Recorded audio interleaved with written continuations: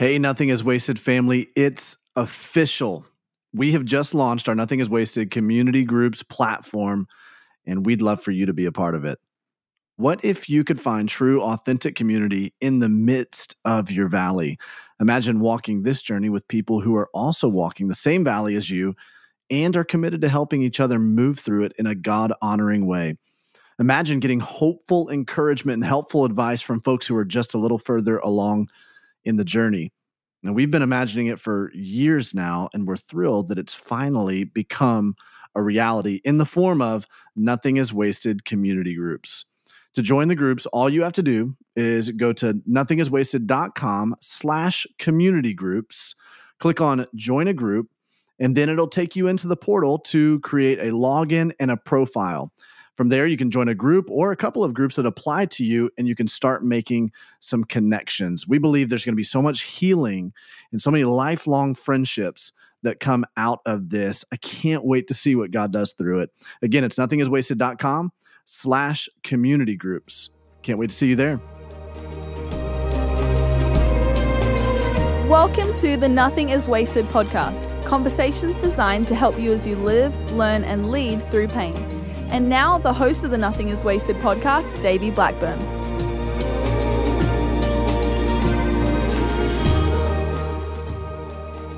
Hello, welcome to the Nothing is Wasted podcast. My name is Davey. I'm your host, and joining me are guest co-hosts for the month of April, Maria Hatch-Bowersock. Hello. Maria, how are you? Good. I'm excited to be here. You know, every time I say your name to my wife, my family, they were leaving today to get ready for us to do this podcast. And I was like, oh yeah, Maria's coming over to do this and she's co-hosting. All I had in my mind was the sound of music. I knew it. I knew you that's were where I was going going to say that because I cannot tell you how solve a problem many like Maria. Yes, I cannot tell you how many people say that. Man, Yeah. well, it is so good to have you joining us this month. We're I'm really excited to be here. Those of you guys who maybe you haven't listened to our episode, you need to go back and listen to it, episode 64.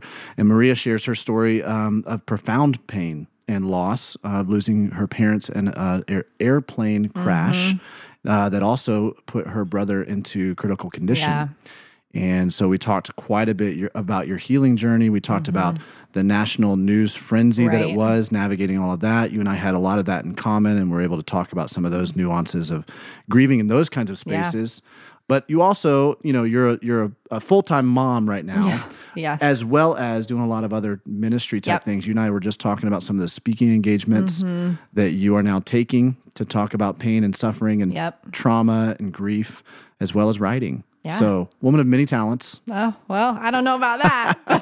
I like to think so, maybe. You know, today we've got this incredible interview with Nona Jones. And I know you've listened to this. I can't wait Yes. for the listener to hear this. But I thought maybe we would start the conversation around this idea of coping mechanisms. Yeah. Because one of the things that, you know, you're going to hear in this conversation, you're going to hear Nona talking about how she kind of had this moment where she realized there was a lot of trauma in her past that she had not dealt with, but she had coped with instead. Right. And I think this is so prevalent for us. And I began thinking about, for me, like, what are some, like, coping, they're subtle. Like, you can miss them, You totally can. but like I have coping mechanisms that are maybe not healthy, Right. that I have to war against. What about Right. you? How do you feel about all of that? Well, I have taken some time to think about this because I would say in my past, like after the plane crash, I went through a season where I was grieving, and in that developed some really unhealthy coping mechanisms, but I don't know that I would have thought that they were coping. Yeah. I thought I was just kind of like living life in this new way. Okay. But really, like, coming to learn, like, coping is anytime we're suppressing our feelings and we're not facing our feelings. And I didn't come to learn that until later. And so Wow, now that's I good. can look back, because hindsight 2020, right? Like, now I can look back and see how unhealthy some of my coping mechanisms have been. And one of them at the time that was probably my go-to was alcohol.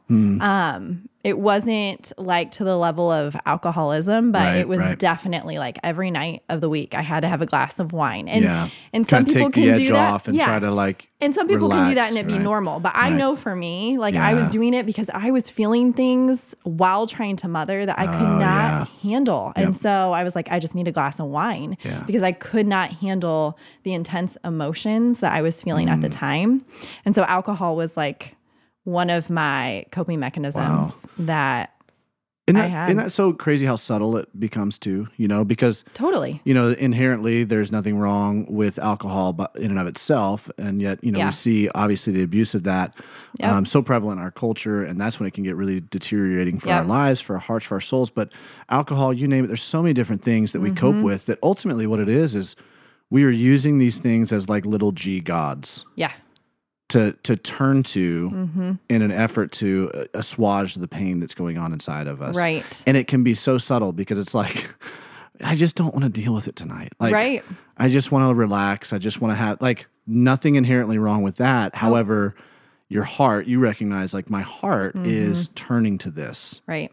And not dealing with the things that are, wow, that's And I think with trauma, too, because I know that Nona talks about this a little bit, but with trauma, you start coping. And so, but you don't even know, like for me with alcohol, it was easy to, like I could talk to my friends about it, but they didn't think I had a problem. They didn't know I was coping, because it's totally normal to have a glass of wine at night.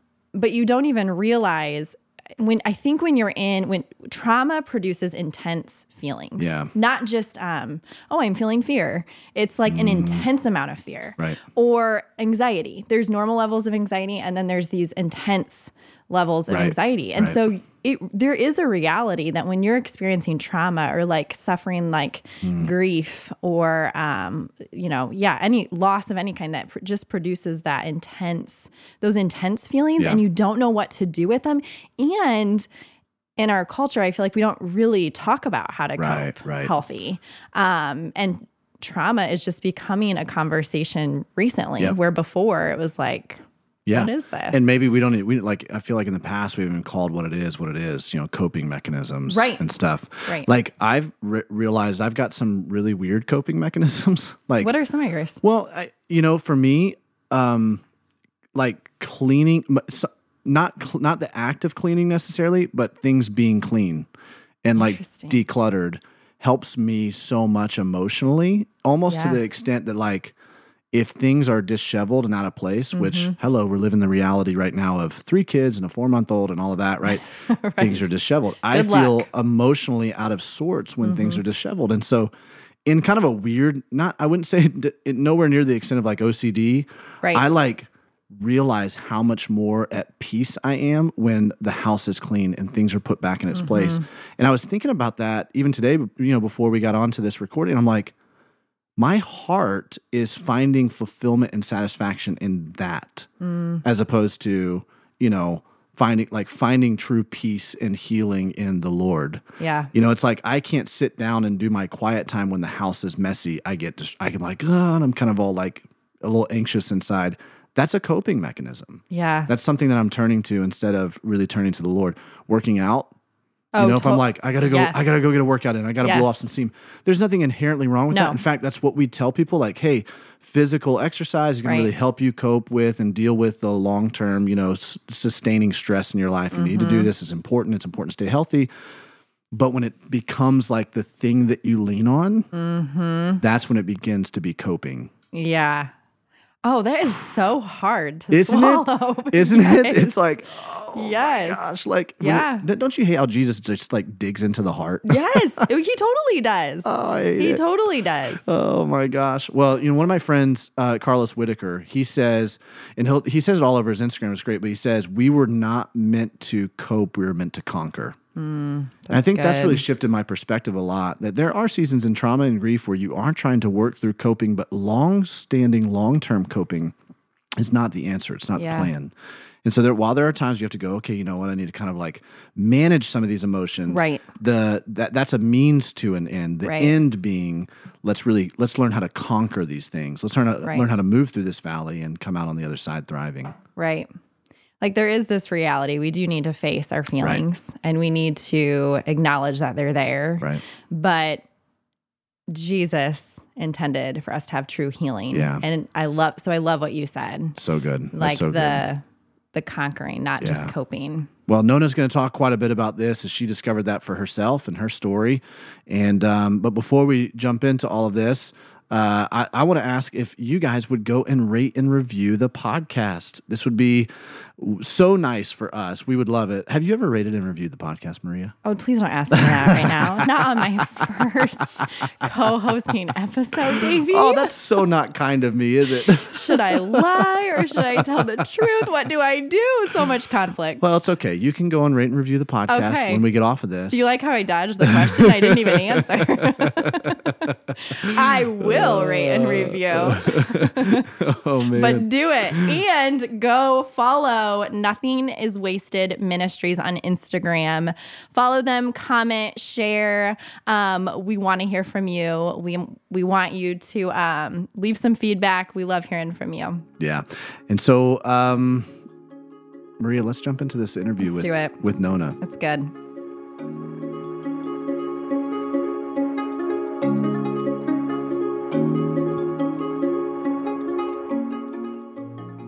Nona, it's so great to have you on the podcast. Thank you for joining me. Thank you for having me. I'm just really honored to be here. Well, I'm super excited about diving into your story and really excited about talking about this book that just released. But before we dive into everything, can you give us just a little bit of an overview, kind of a flyover of the Jones family and what your life is like in context right now? Sure. So, well, right now, my first ministry is I'm married to the love of my life, Tim Jones. He is not only my husband, but he's also my pastor. We lead a church together in Gainesville, Florida, and we have two little boys. They're 6 and 9 years old. And they are miracles because I was actually told I would never have children. I was told I was infertile, and the Lord saw fit to let me give birth to two amazing boys without the aid of medical intervention. So that's a miracle. Wow. But that's my first ministry. And my second ministry is I get to travel the world preaching and teaching the Word of God, which I never would have imagined I would do. And I'll share more about that later. But then in my day job, I lead global faith-based partnerships at Facebook, which means I get to work with pastors and church leaders and denominations all around the world to equip them to do ministry through the world's largest social network. And I also get to be the voice of faith when it comes to product decisions and policy decisions as it will impact the church. So busy life. And like I said, just released my book. And so that has me incredibly busy, but that is my passion project. And so that's a little bit about me. Golly, that's incredible. Just out of those things that you just mentioned, I feel like we go on a billion rabbit trails. I could just ask you a bunch of questions about all these different avenues. Oh, man, I can't imagine. You just stay really, really busy. Those two boys probably keep you extremely busy, I'm sure.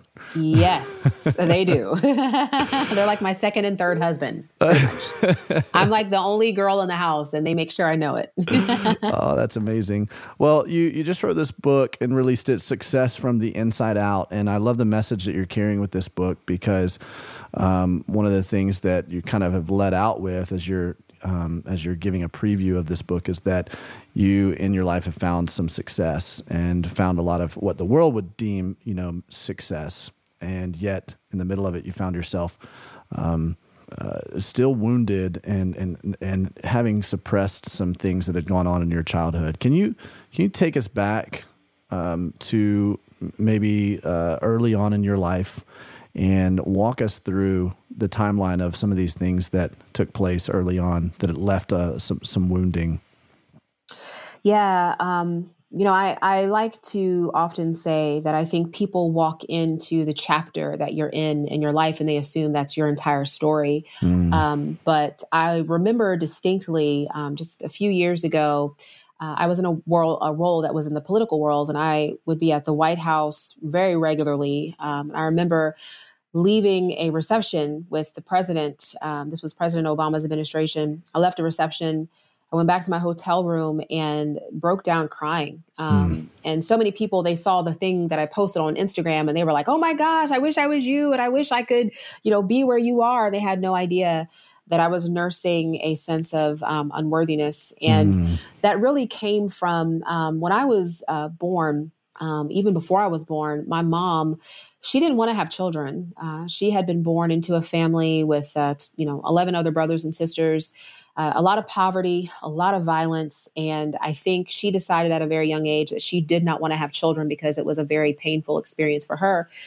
And my father, he wanted to have children. They had been married for about 13 years by the time my mom found out she was pregnant.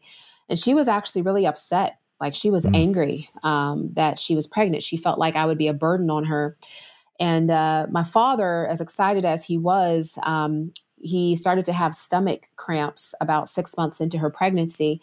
And so he went to the doctor to have a series of tests run. And when the results came back, he was diagnosed with terminal stomach cancer. And they gave him 6 months to live. Wow. And so, I mean, if you can imagine, waiting to be a dad for so long to finally have this gift getting ready to enter the world, and now you are going to die. And so I know he had a tremendous amount of just pain that he was nursing.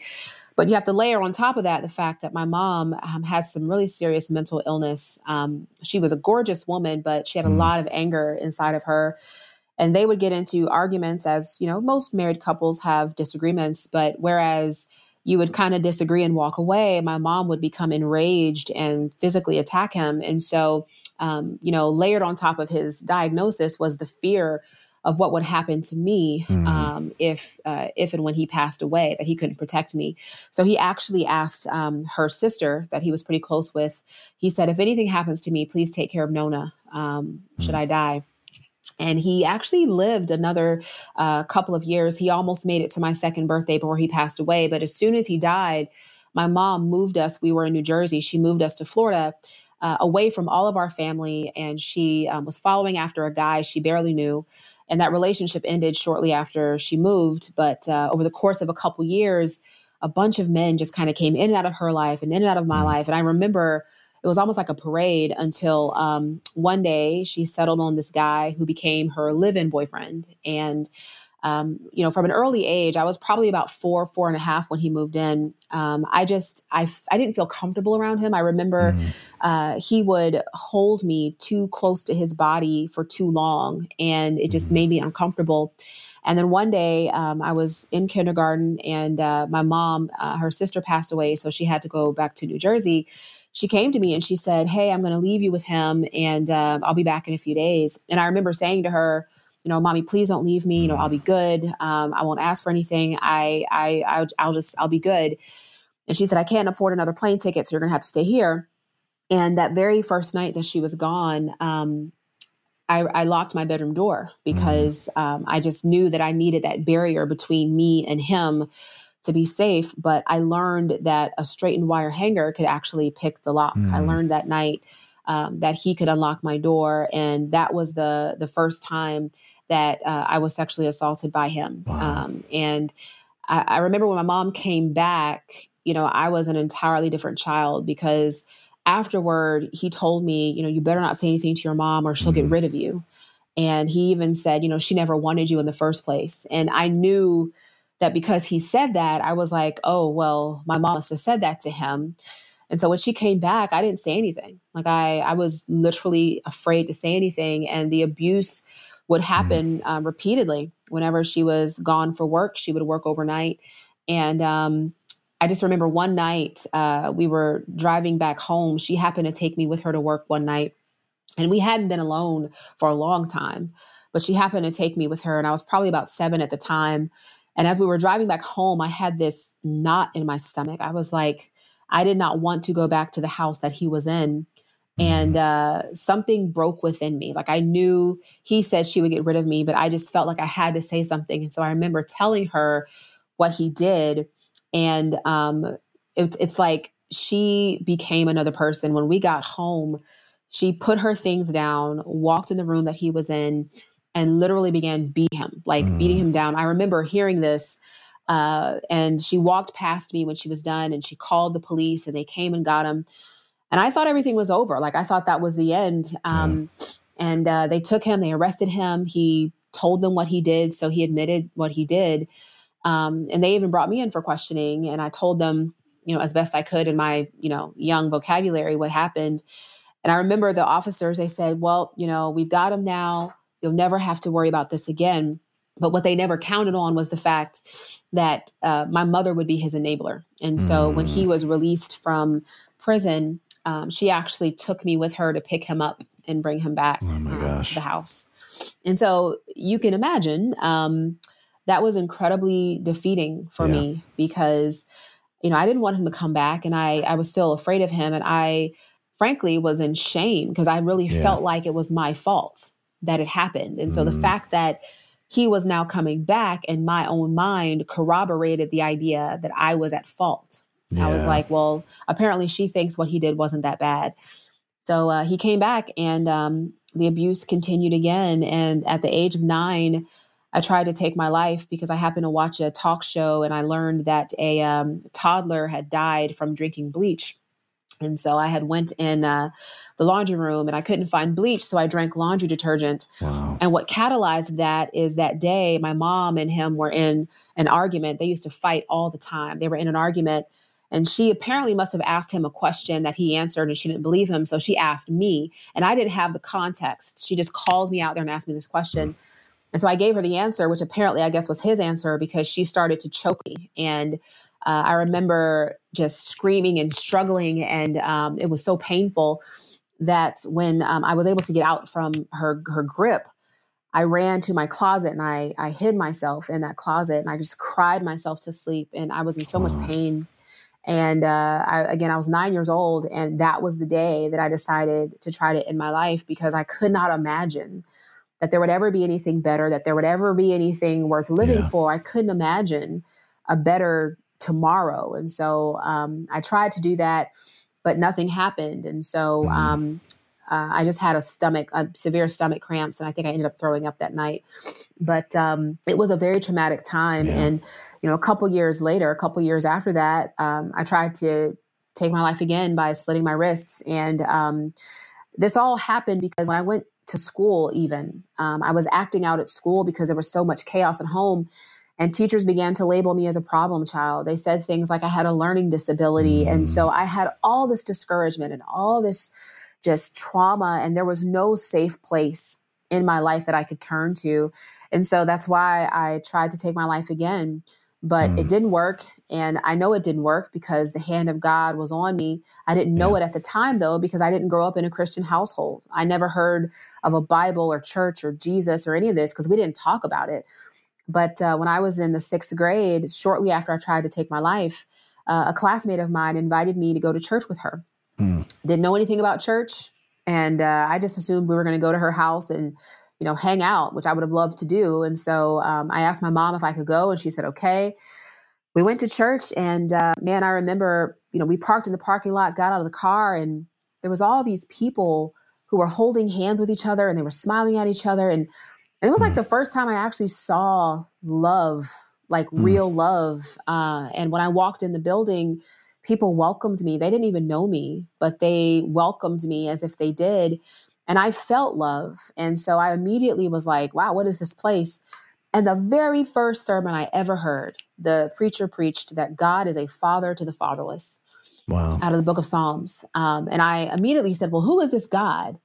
Because I want my father, and I need to know who this God is.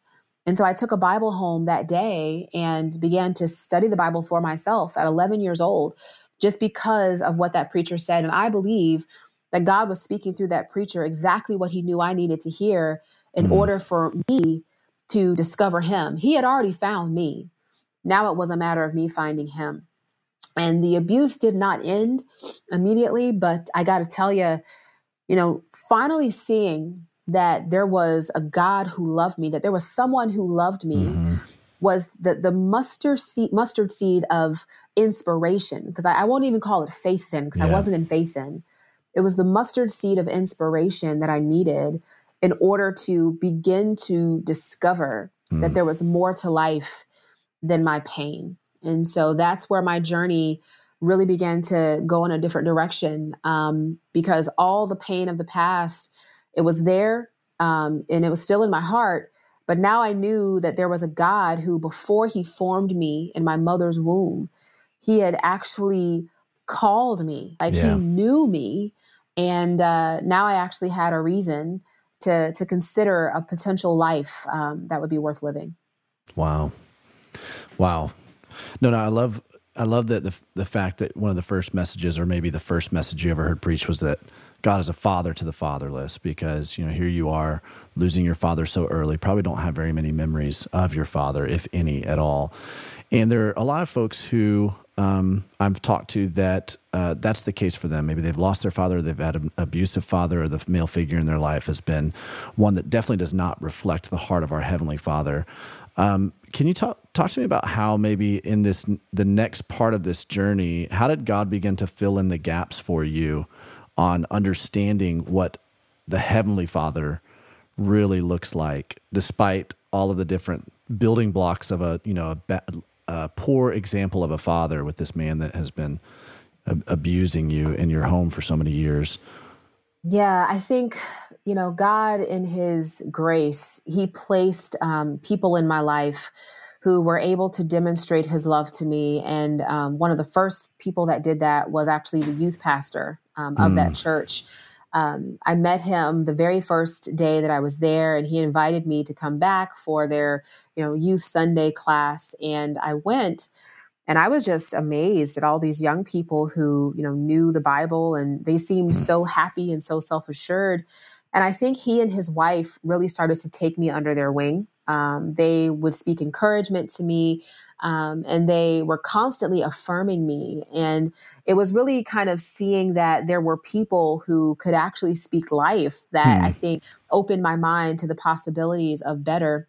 And just to kind of build on the first part of my story, it was around this time that my mom, she actually kicked me out of the house.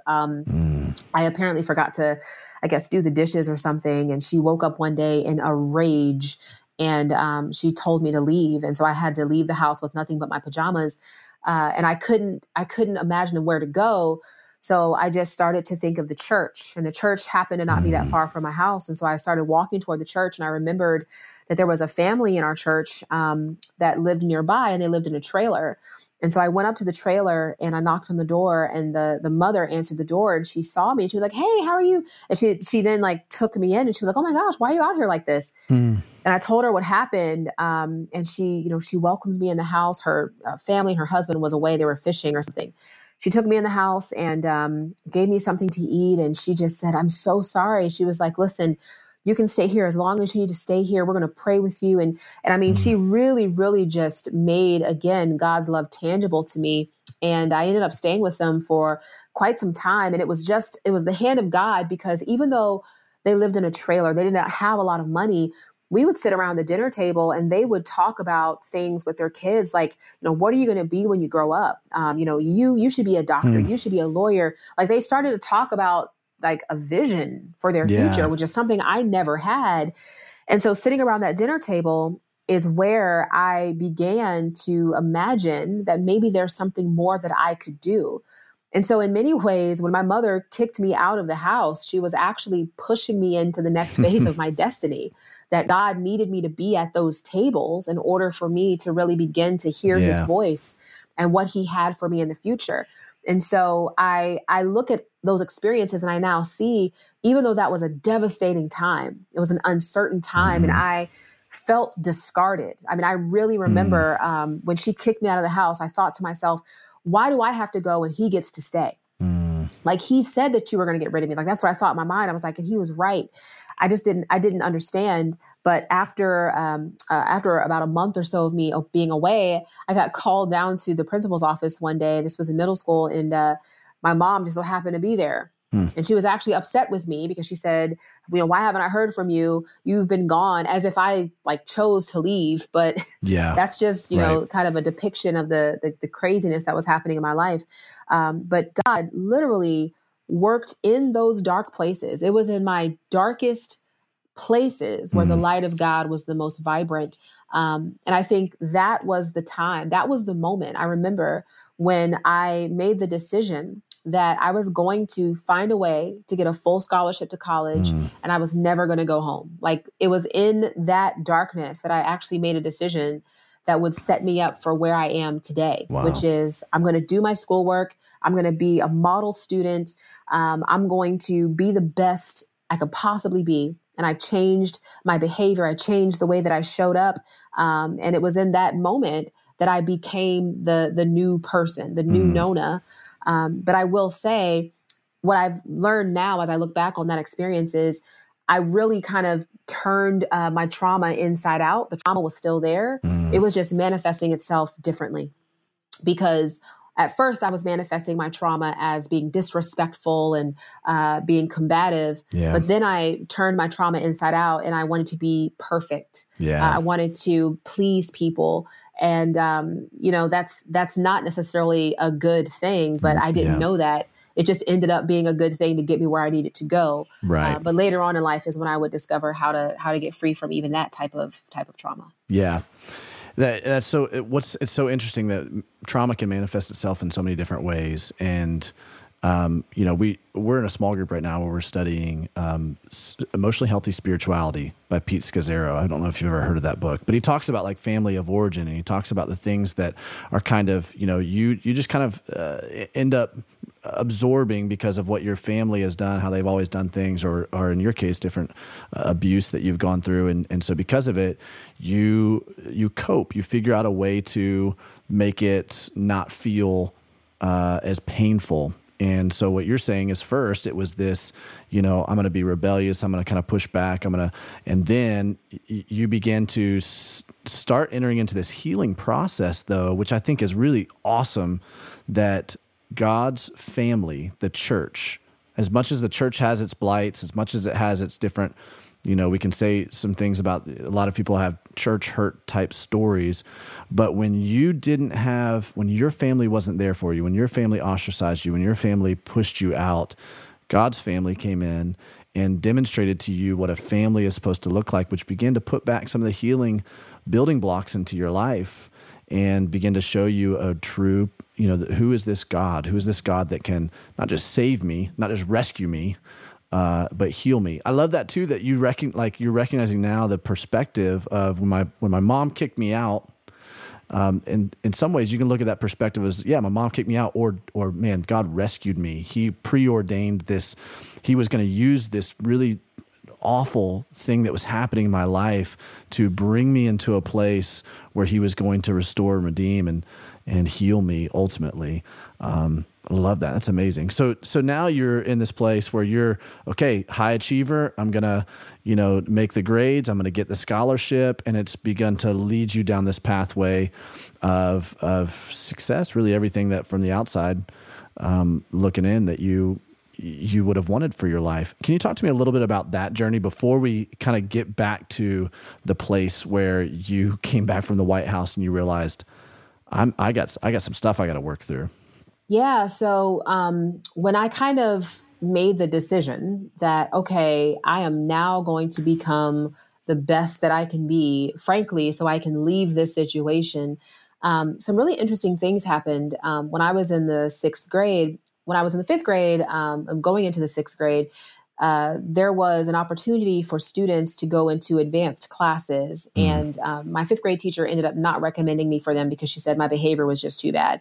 And so I started off sixth grade in regular classes, but then my teachers, they saw how I was performing. And in the middle of my sixth grade year, they just automatically promoted me to advanced classes. And I remember being in those classes with these kids who were so bright and like their whole lives had been so sheltered. And I mean, they lived in mansions and they had like nannies and tutors, and I had none of that. And so I felt so like unworthy to be in these groups with these kids. And I felt really like less than, but I was there. And so I knew I had to perform. And so, I started to really channel my own feelings of insecurity into ambition, where it was like, I don't belong to be here, but I'm going to show you. And so I would make really good grades. I started to get involved in, student organizations, and I became like president of organizations, and going all the way through high school. I ended up in all these leadership roles. And I think because I was getting kind of that affirmation from people that, oh, you're so good, I just kind of kept doing that. without realizing that I was actually kind of setting myself up, because I used the word earlier for perfectionism. I believe that perfectionism is actually an outgrowth of trauma. I think that people strive for perfection usually because they're just trying to control their environment. They're trying to control what people think of them. But there's no such thing as perfection, because we're imperfect people. And as a matter of fact, everyone's idea of perfect is different. And so that's why there is no such thing as perfection. So I ended up graduating from high school at the top of my class, got a full scholarship to college, went to college, was doing amazing. And similarly, got all these leadership roles. And then I graduated from college, got great honors. I mean, it was awesome. And I went into the workforce. And a year after I graduated from college, I ended up in this really big executive leadership role for a Fortune 100 company. And it was so incredible. It was such a great opportunity. But that perfectionism within me, it just went into overdrive, because I remembered, being told I would never be anything, being told I was defective, I was lazy, and all these things. These voices were in my head, and they all had the sound of my mom and my teachers. And even though I was in this role that many people would have loved to be in, I still felt like I wasn't worthy. So I would work extra hard, work extra long hours. I mean, I was married by this time, and I really was married to my husband, but I was actually married to my job, because that's where I derived so much of my value. And so it was really in that season where I began to shift my ambitions into high gear. It was like, I want to achieve at any cost, because that's how I feel like I matter.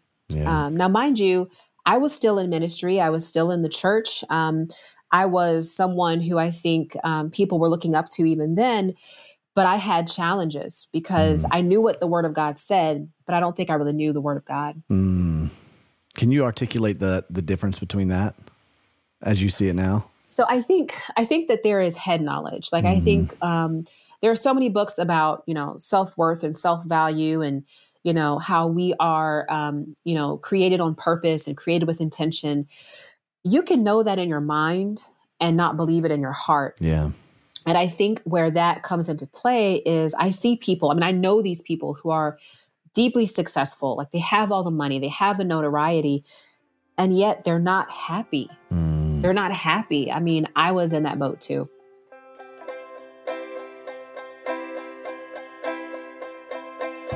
Hey, Nothing is Wasted family. I'm beyond excited to tell you about our bonus episode guest this month, my friend and mentor, Ken Roberts. Ken was on episode 29 and came back to talk through more of his redemptive story and bless you, our listeners, with his wisdom. It is pretty timely that Ken came back during the same month we're launching our Nothing is Wasted community groups, because the group. To hear Ken in this bonus episode and for a taste of who he is and how he can help you or someone you know, head over to nothingiswasted.com/partners. Make a recurring monthly tax-deductible donation of $20 or more and begin listening. If you are hesitant about committing $20 a month, you can start a 7-day free trial to preview the bonus content that we have under our partner program. Again, that's nothingiswasted.com/partners. Here is a preview of my conversation with Ken.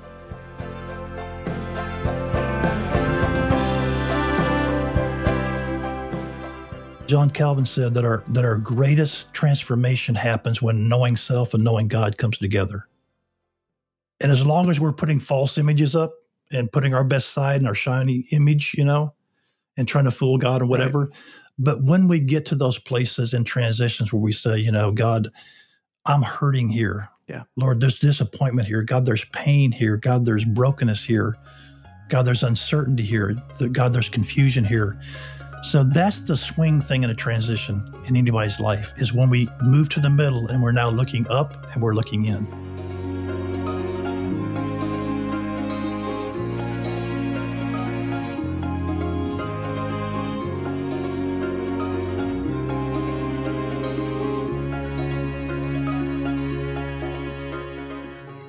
So were there any warning signs leading up to it? I mean, you have this kind of crisis moment after your, event at the White House, right? That you referred to earlier. But I mean, here you are, you're a pastor's wife, you're in the church, you've got as you said, the head knowledge of God's word. But did you see any warning signs in there that probably should have triggered you to go, you know what, I need to investigate this, but because you were such a fast-paced Mach 6, high achiever, going, you maybe ignored those or pushed those aside? If so, what were some of those warning signs? Oh, yeah. Things that I think back on now, and they were so marginal and petty, but things like, say I did something and somebody else did something and they got recognized, but I didn't. Like somebody might be like, oh, well, that kind of sucked. That would ruin my week. Like I would constantly think like, what was wrong with me? Why didn't I get recognized? Like, why didn't I matter? Why didn't what I did actually rise to the level of recognition? So things like that would happen pretty regularly. And whenever they happened, it was like I heard my mom's voice in the back of my head saying, see, I told you. I should have never had you. Things like that. Wow. So you have this kind of this crisis moment then, somewhat of an emotional breakdown. Describe to me that moment and kind of the after effect of it as well, what it led you to. Yeah, like I went back to my hotel room. And again, it gets back to this idea of not being enough. I went back to my hotel room and, I left this reception with all these amazing people who I loved everyone in the room, but it just reminded me like, gosh, all these people are doing so much more than I am. All these people, they have, more prestige, they have more, wealth, they have more connections. And in that moment, I just felt like I didn't matter. And it was so crazy because it was like, the fact that I was even in the room should have told me that there was a level of worth there, but I didn't believe that I actually mattered. And it goes back to the idea that, and this is something that I've said, is many people, they aspire for the trappings of success, but they just end up trapped in success because you think that it's those trappings that are going to make you feel worthy. But what ends up happening is the more you accumulate, the more you realize there are people who have more. Yeah. And so you just end up in this constant, hamster wheel of, okay, if I get that, then I'll be successful. If I get the bigger position, I'll be successful. If I make more money, I'll be successful. And this translates to ministry. I know many pastors who are, gosh, if I can just get, another 1,000 people, I'll be successful. If I can get to 10,000 people, I'll be successful. If I can preach at this conference, then I'll be successful.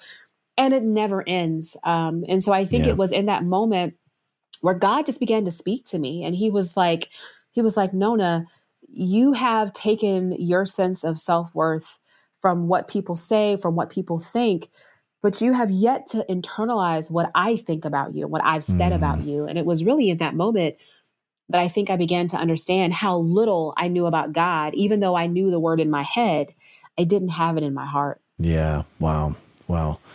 So once that happened, then what did that healing journey look like?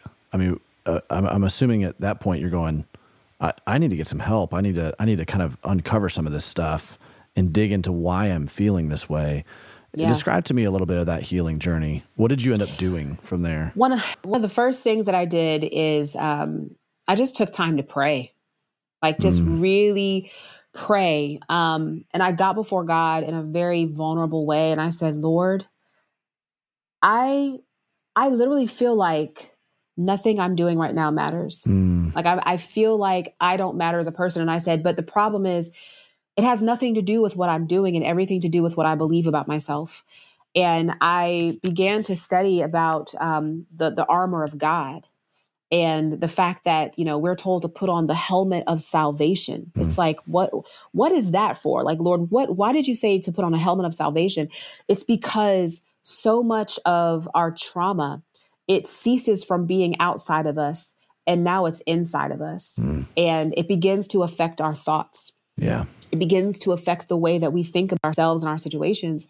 And God said that I did not have on the helmet of salvation. And so therefore, my mind was basically being run by the various thoughts that were telling me what I wasn't and who I wasn't and what I'll never be. And I almost feel like in many ways, it was like the situation with Peter in Matthew 26, when, he denied Jesus those 3 times, and then the rooster crowed and he was filled with anguish. The Bible says he wept bitterly because the sound of the rooster signaled to him the shame of his betrayal. And for me, going to all of those different parties and events and being at the White House and all these amazing functions, as crazy as it may sound, like it became almost like a mirror to say, yeah, you're here, but you're not really a part of this. Like you're on the outside of it. So I had to pray through it. And I said, Lord, I need you to fix my mind. I need you to fix my mind. I need you to fix the way that I see myself. I need you to fix the way that I even believe about myself, because something within me is broken. And it was through that prayer that God began to lead me into various studies in the Bible. And what I understood is that there was a root of bitterness within me because of what happened to me. And that root of bitterness is what had begun to defile me. I thought I had gotten over what happened to me, but in fact, I didn't get over it. I just brought it with me wherever I went. Yeah. It was like a piece of luggage. And so God began to show me through his word that there was territory in my heart that needed to be reclaimed. And the only way to do that was through forgiveness. Wow. Had you, up to this point, had you talked to people about your sexual abuse early on? Is it something that you kept hidden? Describe to me a little bit of that journey on when that began to play out as far as you talking about that. Great question. So I ended up sharing what happened to me actually somewhat inadvertently when I was in college. I had kept it a secret up until that time. But I was in college, and a roommate that I was living with in a dorm, she had begun to get really, really depressed. And I just noticed a change in her. And one night we were going to sleep and I heard her sniffling under the covers. And, I basically was like, hey, what's going on? And she was like, I don't want to talk about it. And I said, listen, I'm here for you. Whatever you want to say, please say. It will never go outside of this room. And then she proceeded to tell me that she had been raped at a party. And she said, I feel so worthless. She was like, I feel broken. I feel numb. Like, I don't even know what to do. And it was at that point that when she said that, I began to share what happened to me, because I said, oh my gosh, I totally understand. And I'm so sorry. And she was like, how could you understand? You don't understand. So I told her what happened to me. And it was so amazing that it was like the spirit of the room shifted. Not only did it shift for me, but it shifted for her, because she sat up and she looked at me and she was just like, what did you do? Like, how do you deal with this? And I just had to tell her, listen, I'm a Christian, and I don't know why this happened to you, and I don't know why it happened to me. But I do know that God loves you, and God wants to heal your heart, and God wants to heal what's broken. And the thing about it is, she was an atheist. Wow. When I first moved in, she saw one of my Bibles that was just sitting on a desk, and she was like, oh, I hope you're not one of those Jesus freaks. But, through that situation and me sharing my story, I was able to then lift up the name of Jesus in the midst of that. And so that was the first time I said what happened to me, and I said it inadvertently, like I didn't plan to. Yeah. But after that, I did start to share just kind of slowly. And then somehow, because I'm already in ministry, I began to weave it into messages that I would preach, just like, about God's power to heal. And so that's how I started to share. And I've started to share more and more openly until, I've told my story in front of thousands of people, at various conferences. And I've seen the power of that vulnerability really change lives. Yeah. One of the things I believe in my heart, this is why I tell people to share your pain, is because shame grows in darkness. That's right. Yeah. Shame is like mold. It has to have darkness in order to grow. And it requires that we don't speak about it. It requires that we don't give voice to it in order for it to stay alive. And that's why when I think about what we're doing, we're really fighting against the kingdom of darkness, because that's where shame is. And so, yeah. Wow. So as you're discovering this and you're in this kind of healing process, God's taking you on this journey through Scripture, opening things up to you. What was it? Are there some like other tangible things that you would say to somebody? Because I feel like there's a lot of people that, especially gals who have experienced something like this, rape, sexual abuse. What your friend said to you seems to be the normative. I feel numb. I feel, apathetic and different now. And you were helping her to understand to open up and begin to bring these things into light. But how would you help somebody understand what it looks like to heal as you were walking through this healing process as well? Did you see counseling? What were some just healing pathways for you in this journey? So, first of all, I think that therapy is so important for people. I unfortunately did not have therapy because I didn't even know it was an option when I was going through this. But I was blessed in several ways. One, I'm an avid reader. Yeah. So whenever I have faced a challenge, whenever I have needed insight, I would go to the bookstore and pick up a book. And actually, one of the first books I read when I was going through this process of kind of just really seeking peace was Approval Addiction by Joyce Meyer. It ended up being just a really, really powerful book that helped me to not only confront my need for approval, but also to understand what was behind it and the brokenness that was behind it. I also started to read a lot of books by people like Brene Brown. One of her books called Rising Strong just ended up being a really powerful resource for me in helping me to, again, confront the brokenness in my past, confront what it was doing to me in my present, and figure out how to reshape my future through all of that.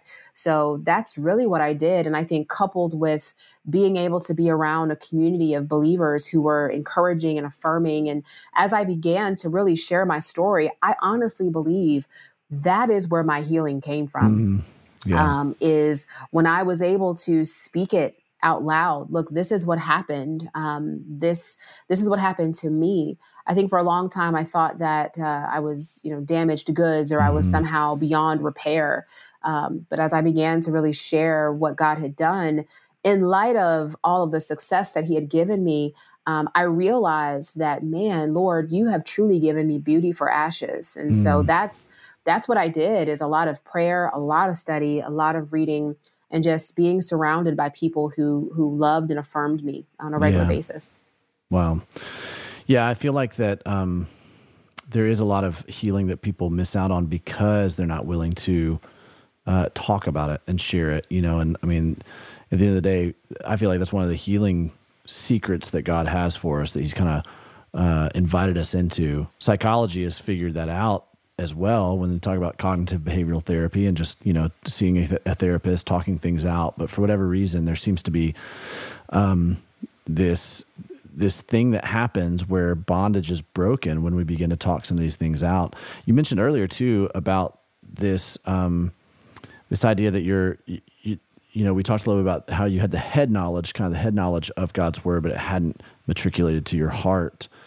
How did, in this journey, did that begin to travel those 18 inches to your heart, to where you begin to actually believe that? I imagine the first time you're not going, hey, you know what? I am worthy. I am what does that look like? What's that journey to go, no, I actually do feel it and sense it and know it, not just know it, It really got activated through forgiveness. I think that, as long as we're holding on and we have a sense of injustice towards someone, I believe that almost acts as a block between the spirit, the soul, and the body. Like, I believe that injustice kind of clogs up that mechanism where we're supposed to be able to hear from God, and that then informs how we feel, what we think, and what we do, and then that informs the way that we control our body.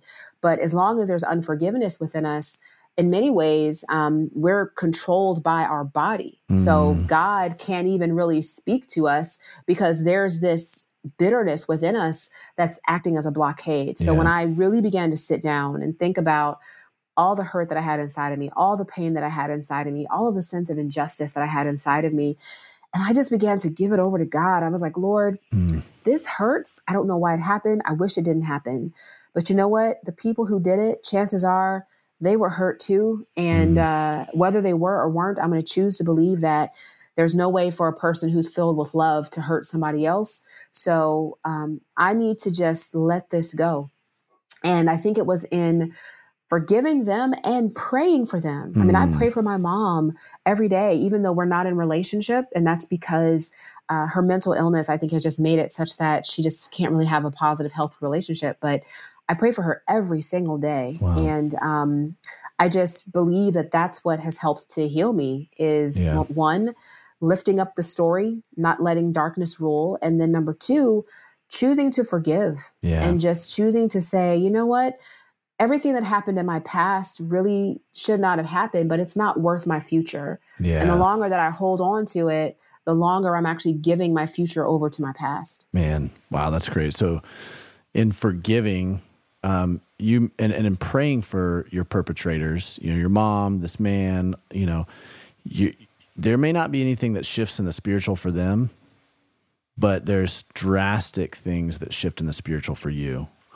And sometimes I wonder if that's what really Jesus was getting at when he said, pray for your enemies and, those that persecute you. It's not necessarily that you're trying to change them through that prayer. It's that that Jesus is inviting us to be changed through that as well. That's exactly what it is. And I believe in his just omniscience and divine providence. He knew that in order for us to get free, we have to free the people who have placed us in bondage. Because if you remember, when you are, in many ways, when you have something against somebody, you are constantly thinking about it. It's on your mind. And chances are those people have forgotten about it. They've moved on. Yeah. But you're the one who now has that memory shackled to you, and you're taking it everywhere that you go. As you pray for them, what you're doing is you're actually creating distance, because it's like, you know what, Lord, I want you to bless them. I want you to just give them grace, give them mercy. And now that no longer can have a grip on your heart, because now your heart is free. But as long as we hang on to it, it's like we're basically walking around with this memory shackled to us, and it just destroys us. Wow, that's so good. Nona, what are you hoping to impart into people with this book? It's called Success from the Inside Out. What's the message you really want to make sure people get from this? I want people to know a couple of things. One, shame is not the end of your story. And I should say that there's a difference between guilt and shame. We use those terms interchangeably, but guilt is about what you do. You feel guilty because you did something wrong, you made a mistake, and you address that guilt by changing your future behavior. And so guilt becomes about behavior, but shame is different. It's more sinister. Yeah. Shame is about identity. Yeah. It's about what I believe about myself because of what I did. And so what I'm hoping that people get out of this book is, number one, God does not want to use you in spite of your past. He wants to use you because of it. Wow. It doesn't invalidate you. Like what happened to you, what you did, actually becomes the foundation for the ministry that God wants to birth through you. That's great. So that's one thing. And the second thing I want people to understand is, there is a success that empties and there is a success that fills.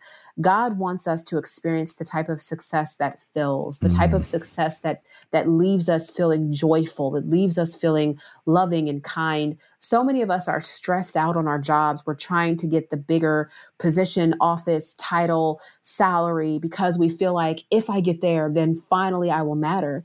And that's just not healthy. Yeah. And so I'm hoping that people will take from this book a roadmap on how to, number one, experience the full beauty of who God has created you to be, whether you're the janitor or the CEO. God has something really special inside of you. Right. And no matter what happened to you, no matter what you did, you're never beyond repair. Yeah. And God has the power to use that for his glory. Man, that's so great. Nona, this has been awesome. Thank you so much for taking some time with us and just sharing this with our listeners. And I mean, exactly what you said right there with the pain that has happened to you in the past is the building blocks for the ministry that God wants to do through you. That it's not in spite. That's exactly the message that we're trying to carry forward and help these listeners who are dealing with some hard things. All kinds of tragedy and trial in their life. And I'm inspired by the way that you have turned your pain around into purpose. And so thank you so much for this conversation. Thank you for having me. This has really been a blessing.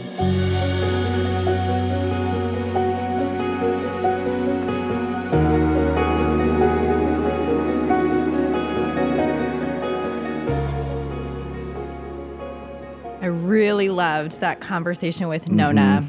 It was good. Was so good. And one thing that she said that really stood out to me was how shame grows in darkness. Yeah. And just how trauma really can birth so much shame. Right. And if you're not aware and you don't, Nona is one of those that I resonated with her a lot because she's a go-getter. And you can just go and not realize that underneath the surface there's something festering until one day it just and everything implodes. Yep. How many high achievers do we know that their life just implodes? Yeah. Because they've never dealt with the issues that are at hand. They've never dealt with the trauma that's gone on. Yep. Well, we want to thank Sleeping at Last for providing all the music for the Nothing is Wasted podcast. Thank you, Ryan, for your friendship and your music and your generosity for providing this. You can download his music, Sleeping at Last, anywhere music can be downloaded and streamed. And Maria, speaking of trauma, next week we have a conversation with a trauma therapist. Yes. It's incredible. I know this is a topic you're interested in. Yes. I'm interested in. We're kind of uncovering a lot of this as a nation right now. It's a hot conversation, a hot topic. And this conversation is with Andi Kolber. And she's written a book about trauma and healing through trauma. And so if you're interested, this is a topic that you're interested in, you definitely don't want to miss this conversation with Andi. Why don't you listen to this little clip from my conversation with her next week?